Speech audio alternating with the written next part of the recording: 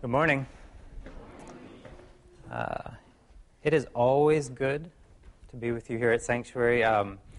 My wife and I both get invited to preach a lot of places, mostly because our community doesn't worship on Sundays, and so we're available.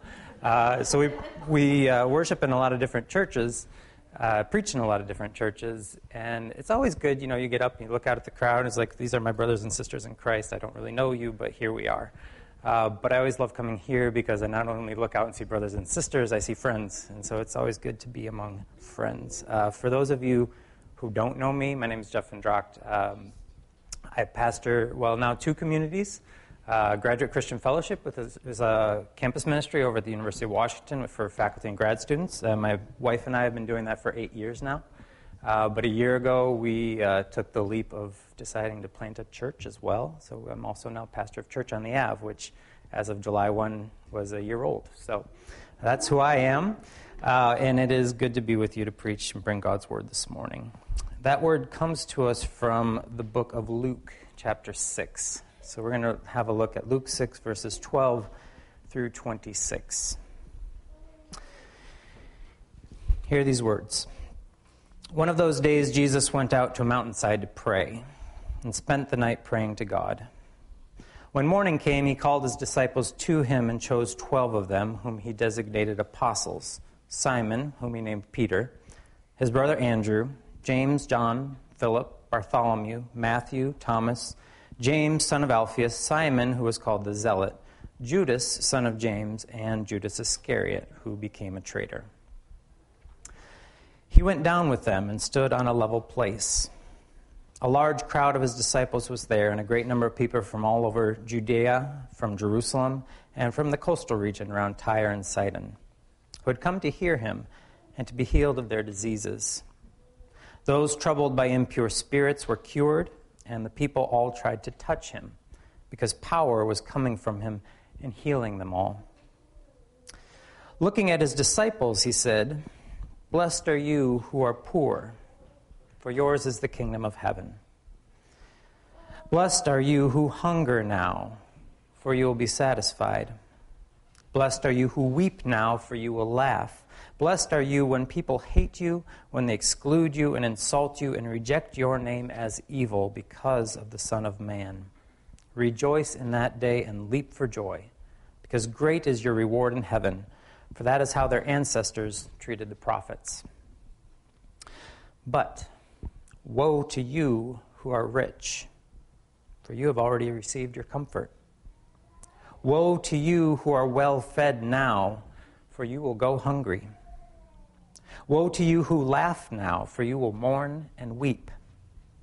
Woe to you when everyone speaks well of you, for that is how their ancestors treated the false prophets." This is the word of the Lord. So most of you will remember back in February, the snowstorm that we got here in Seattle, Snowmageddon, the snowpocalypse.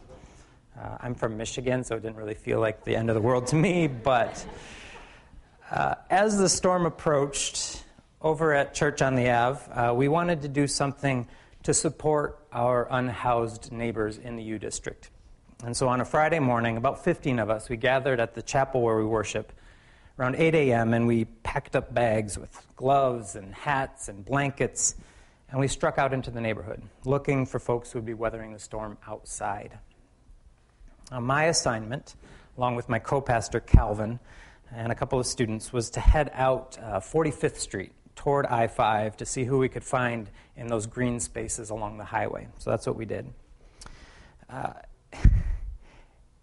We parked on 7th Ave, and we started to walk, and you can probably guess what we found. Tents. Some occupied, some abandoned, and around them, garbage. Lots and lots of garbage. And needles, other drug paraphernalia, and in a few spots, though we couldn't see it, we could definitely smell it, the human waste. And in the midst of all of that, we found people. People braving the cold, chatting, sharing cigarettes. Some of them were hunkered down inside their tents. Others were making plans to get out of town ahead of the storm. This was my first time actually seeking out folks who live outside in the U District.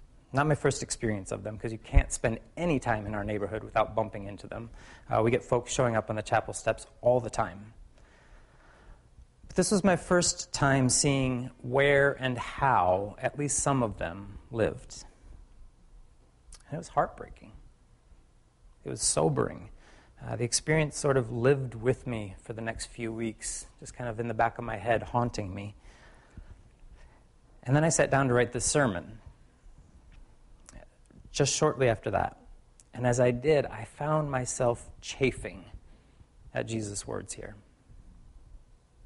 Blessed are you who are poor. Blessed are you who hunger. Blessed are you who weep. Blessed, blessed, blessed. Certainly not the word I would use. Not to describe what I saw among the tents on that Friday morning. Sad, tragic, miserable, broken, take your pick. But blessed, it's about the last word I'd choose. I'm guessing that most of us have had enough exposure to poverty that Jesus' words here can seem naive at best. They can be read as out of touch, even a little offensive. Blessed are the poor. Go ask the poor if they feel blessed. These words that Luke records for us, they have always proved tricky for Christians to interpret. Readers of Luke's gospel have tried all sorts of ways to make Jesus' audacious claims about the poor sound not quite so audacious. One way we've done this is by making poverty a virtue, right? Blessed are the poor because they're unencumbered by the trappings of wealth. Blessed are the poor because they recognize their need for God. Blessed are the poor because they are content and grateful for the little that they have, so on, so forth. We make poverty a virtue.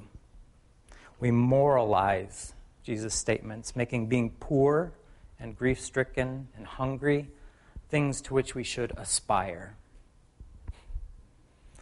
But since that sounds kind of terrible, we found other ways of making sense of these words. In Matthew's gospel, this same beatitude has two extra words. You know what they are? Yeah. Jesus calls blessed those who are poor in spirit, right? And those two words, in spirit, they open up a whole other possibility for us. A poverty of spirit. A spirit that renounces earthly goods and clings only to God, even if, materially speaking, we give up very little. A poverty of spirit allows us to enjoy our wealth as long as our first priority is Christ and His kingdom. Right? Unfortunately, we're not reading Matthew's gospel. This is the gospel of Luke. And Luke doesn't give us the in-spirit option. Luke's Jesus blesses the poor, full stop. He blesses the hungry, full stop. Luke's Jesus doesn't give us the option of moralizing his statements, making the poor into saints. And he doesn't give us the option of spiritualizing his statements, making the poverty he's talking about some sort of Zen-like inner reality. This comes through even more clearly if you read this passage in the Greek, in particular this first beatitude, blessed are you who are poor. That word poor, in the Greek the word is ptakoi. Its meaning is a little more specific than just poor. The word is derived from the verb patasso, which means to crouch or to cower. And so it describes someone who's not just poor, but destitute. It's the extreme opposite of rich. In Scripture, it's used to describe beggars. And in one instance, it's even translated as worthless. Even just the sound of the word gives you a sense of its meaning. Patakoi. To say it, you have to spit. And in fact, the word begins with the same sounds as the Greek word ptuo, which means I am spitting. And so patakoi, the spat upon. There's a song by Simon and Garfunkel that picks up on this. It's called Blessed. It's loosely based on the Beatitudes. There's a line that goes, "Blessed are the sat upon, the spat upon, the ratted on." And that about sums it up. These are the poor that Jesus is talking about. They aren't the virtuous poor that we like to imagine. They aren't the contented, spiritually rich poor. They are the sat upon, the spat upon, and the ratted on. They're on the receiving end of all the worst that this world has to offer. They're the despised and cowering destitute. And Jesus calls them blessed. How can this be? Well, to get a better idea of what's going on, I think we need to back up just a little bit. Okay, our text begins with Jesus praying on a mountaintop. Always a sure sign that something important is about to happen. As he descends from the mountain, Jesus gathers his disciples and he chooses 12 to be apostles, his inner circle. And anyone who knows anything about the history of Israel will tell you that number 12 is anything but arbitrary, right? 12 apostles, one for each of the tribes of Israel.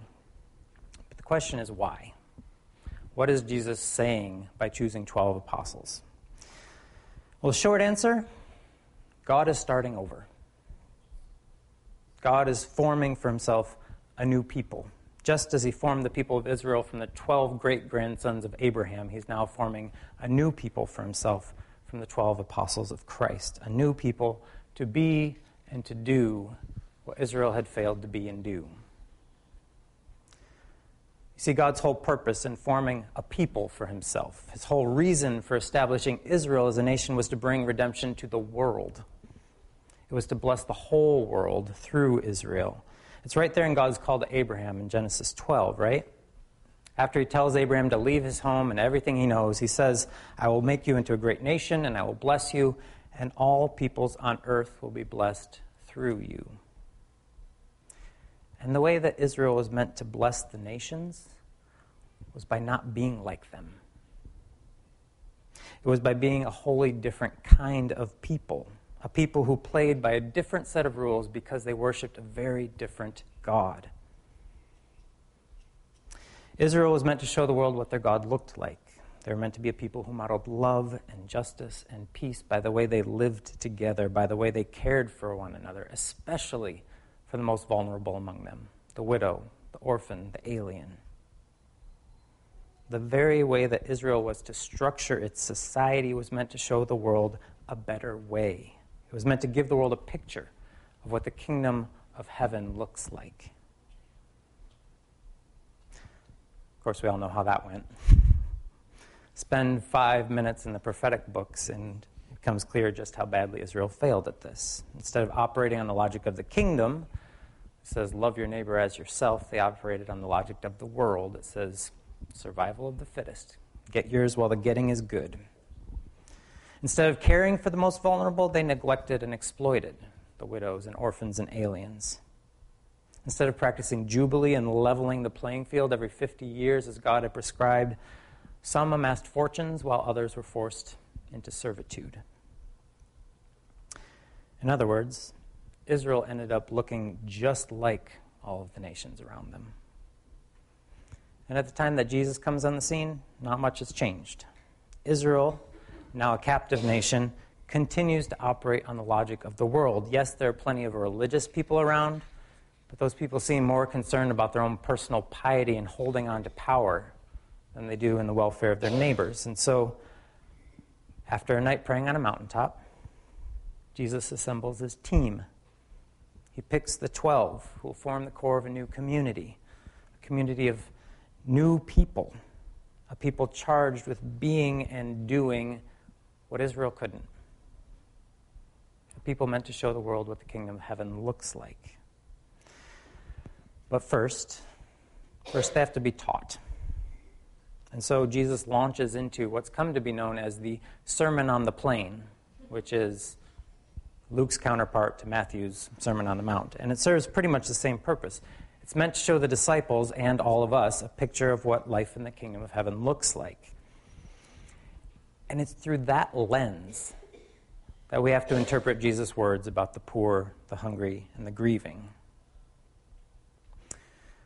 What Jesus is saying when he describes these folks as blessed is not that there is something blessed about their suffering. It's not that their poverty and grief are somehow virtuous or spiritually enriching. What Jesus is saying is that there is hope on the horizon. What he's saying is that there is a kingdom coming in which they will no longer be the patakoi, the poor. They will no longer have to cower and beg. There's a kingdom coming in which their stomachs will be filled and their tears will be wiped away, where the powers that oppress them will be laid low and they will finally be treated with the dignity that they're due. Blessed are you who are poor, because the kingdom of God is coming. It belongs to you.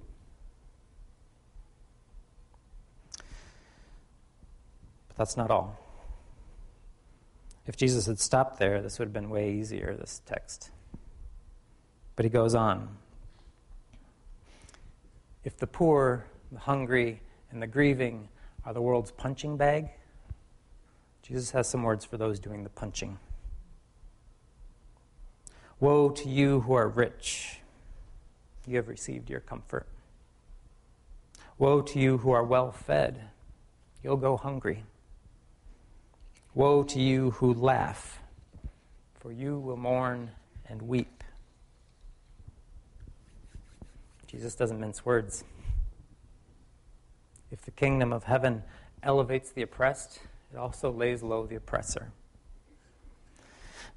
Now we have to be careful with these words, in the same way we did with the blessings Jesus spoke earlier.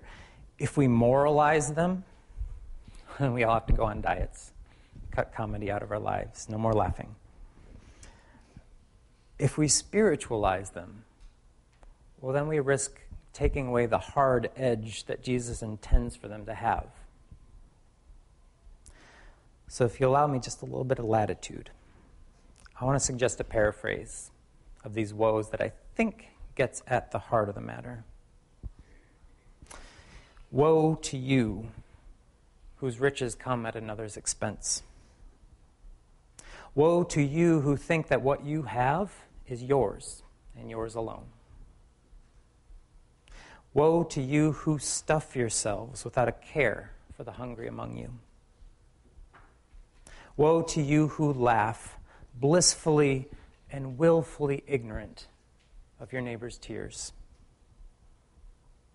Woe to you who use your wealth to insulate yourselves from the suffering that runs rampant in this world. You might laugh now, but the day is coming when you'll be held to account, and then you will weep.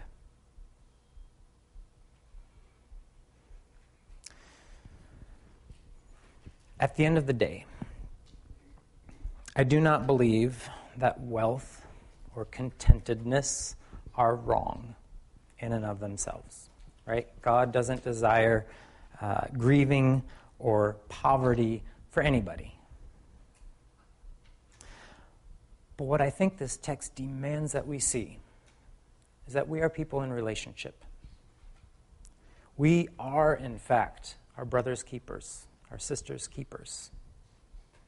We are responsible to the poor, the hungry, and the grieving. And woe to us if we abdicate that responsibility. Woe to us if we use our wealth, our education, our privilege, what have you, if we use it to distance ourselves from the suffering in this world. Because we belong to that people that Jesus came to form. All of us who claim Jesus as Lord, we belong to that community that's meant to show the world what the life in the kingdom of heaven looks like. We are the ones who should be running toward the suffering when others are running away from it. We should be ones seeking out the poor, the hungry, the grieving. We should be the ones giving sacrificially of our money, ourselves, our time, everything. And we should do these things not because we have some sense of guilt or obligation, though some of us really do carry those things. We should do these things with joy. Because this is where true life is to be found. If we take Jesus at his word, this is where Jesus is to be found. Whatever you did for the least of these, my brothers, you did for me. That's what he said.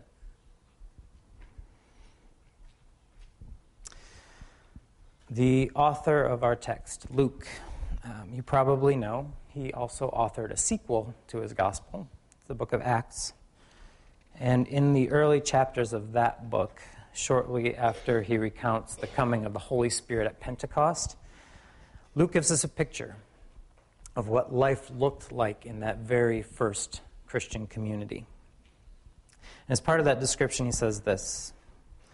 He says, all the believers were together and had everything in common. They sold property and possessions to give to anyone who had need.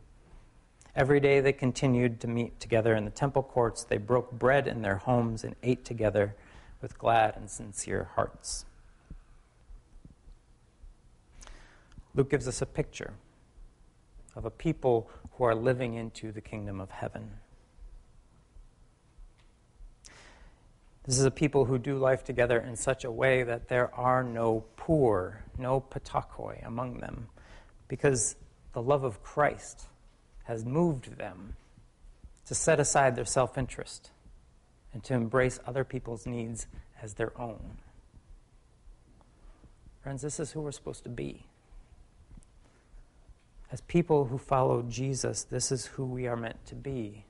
As the church in the world, a world full of hurting and hungry people. I got the smallest glimpse of this back in February when we got out into the U District and invited folks into our building to warm up, have a bite to eat, share some stories. I got the slightest glimpse of how a church can love a place and its people, how we can model life in the kingdom of heaven. And then my prayer for this church is that God would grow your hearts for this place and these people. That this church would come to be known as folks who run toward the suffering, not away from it. May God grant us all the grace to give this world a glimpse of the kingdom of heaven. Let's pray.